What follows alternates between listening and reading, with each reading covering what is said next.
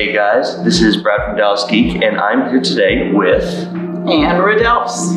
And we're here talking to her about her current books, which are With Every Addiction, Infants Are Trying to Meet Their Needs, and Illness Can Be the Cure. So, Anne, what can you tell me about your books? What message are you trying to send out to the audience that would be reading this? I'm a retired psychiatrist, and I'm very concerned with some of the major social issues going on in our country. So I'm addressing them in a series of books. So this is my first book I published last year, and it's addressing chronic illness. Do you know the statistics on chronic illness? I saw recently in a documentary, 70% of American adults have at least one chronic illness. And another documentary said that they did a study, I believe, of 10,000 6-year-olds. 40% of them have at least one chronic illness. Wow. So these are very concerning statistics. Sure. So this addresses this, that our bodies are communicating through every symptom we have. Sure, there's a physical problem, typically, but the body, the psychological body, is using the physical body to communicate a message. Okay. So most of us have our attention on our physical bodies rather than our psychological body. So the psychological body uses the body that we're most comfortable with to deliver its message. Sure. So every single symptom has something really important to say about growing our psychological selves. That's why we're here. Sure. So it's really exciting when people just close their eyes, tune in, whatever body symptom is most pronounced, what is it saying? And amazing things come up that they can listen to and respond to. So you can do the long-term medical medication, Sure, procedures, all that sort of thing if you want, but it's so much easier, gentler, kinder. Sure. To hear the psychological body respond. So does this book discuss specifically how to identify the symptoms that your body is trying to express to you, or does it also go into the different ways to try to address them?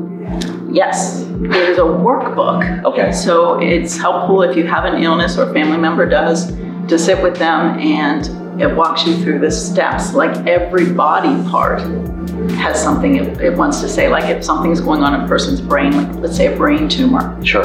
Something in our head, something in our belief system, something in our thinking that's deadly. Yeah. And to address that. Sure. So what a positive communication, right? Yeah. So for every, oh my goodness, I'm so sorry to hear that, there's also a, great, you're being instructed to do something. And you can do it now that you hear it, hopefully. So as you work through the workbook, does it recommend certain courses of action, or does it have certain resources that it will direct people to for further information or more elaborate answers for what they can do to address the issues that they're having? Both. Okay. But more of the step-by-step, okay, right now, just stop, close your eyes, listen.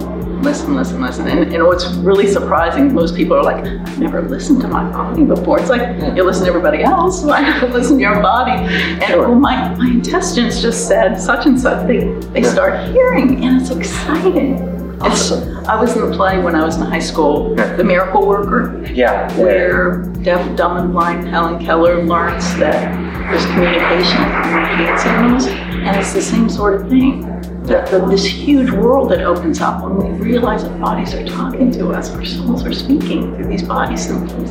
Sure. What about this second workbook over here? This is my experience with addiction, another chronic problem Okay. in our country. Again, the statistics and even in our world are just getting worse and worse. And I know the current paradigm is it's a disease process that you'll struggle with for the rest of your life. That has not been my experience. My experience is that addiction is dependency. When you hear dependency, what age of a person do you think of, right? Mm-hmm. The youngest. Sure. The youngest babies are dependent. Sure. And so it's an inner infant problem. Okay. In my understanding, everything in our world is in every part of us. Mm-hmm. Every part of our world is inside us. So there's a man inside everyone, there's a woman, there's a child, there's a baby. And that's something we don't talk about. You hear about the inner child a lot now. John Bradshaw brought that to light. Yeah. There's also an inner infant. And the infant bonds with what has been consistent.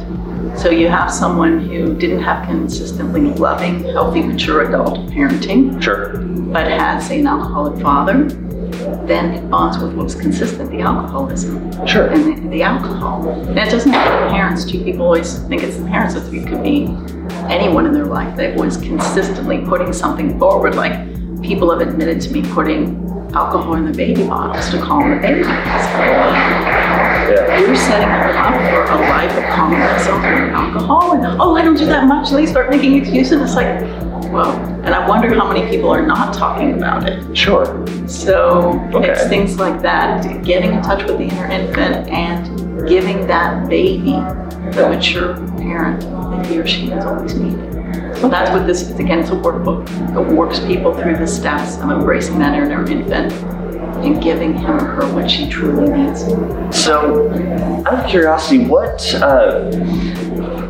inspired you to go with the workbook style of addressing these issues rather than what seems to be the more mainstream method of going for the big novel or self-help book? What about the workbook style was more appealing for what you're trying to accomplish? Well, it all started with, I was in the Katrina disaster of New Orleans. I lived there at the time, although I evacuated the day before. And all the craziness that happened after the levee broke and 80% of the city was destroyed. Well, there were many levees broke, but I was impelled to write. I just had to tell the true story from a psychological perspective. Sure. And it turned into a 365-page book. Oh, wow. It was massive, but I had so much to say. Sure. And so it was like this big and weighed 2.1 pounds, and people said, you've got to cut it down. So that's one extreme to another, perhaps, but that's how people say, give people little bite-sized bits. Sure. So that's what I'm doing, just one social problem in one book, workbook, how to work it through. Awesome. Very nice. Do you have a website that our viewers could go and find more resources or works of yours to be able to continue on what these two will be able to set up for them? I do. Okay. It's AnneTheListener.com. ANNE, thelistener.com. Awesome.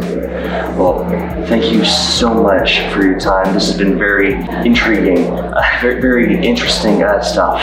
I'm actually very interested in this first one right here. I feel like that has a lot that I'd actually be personally very interested in just learning about.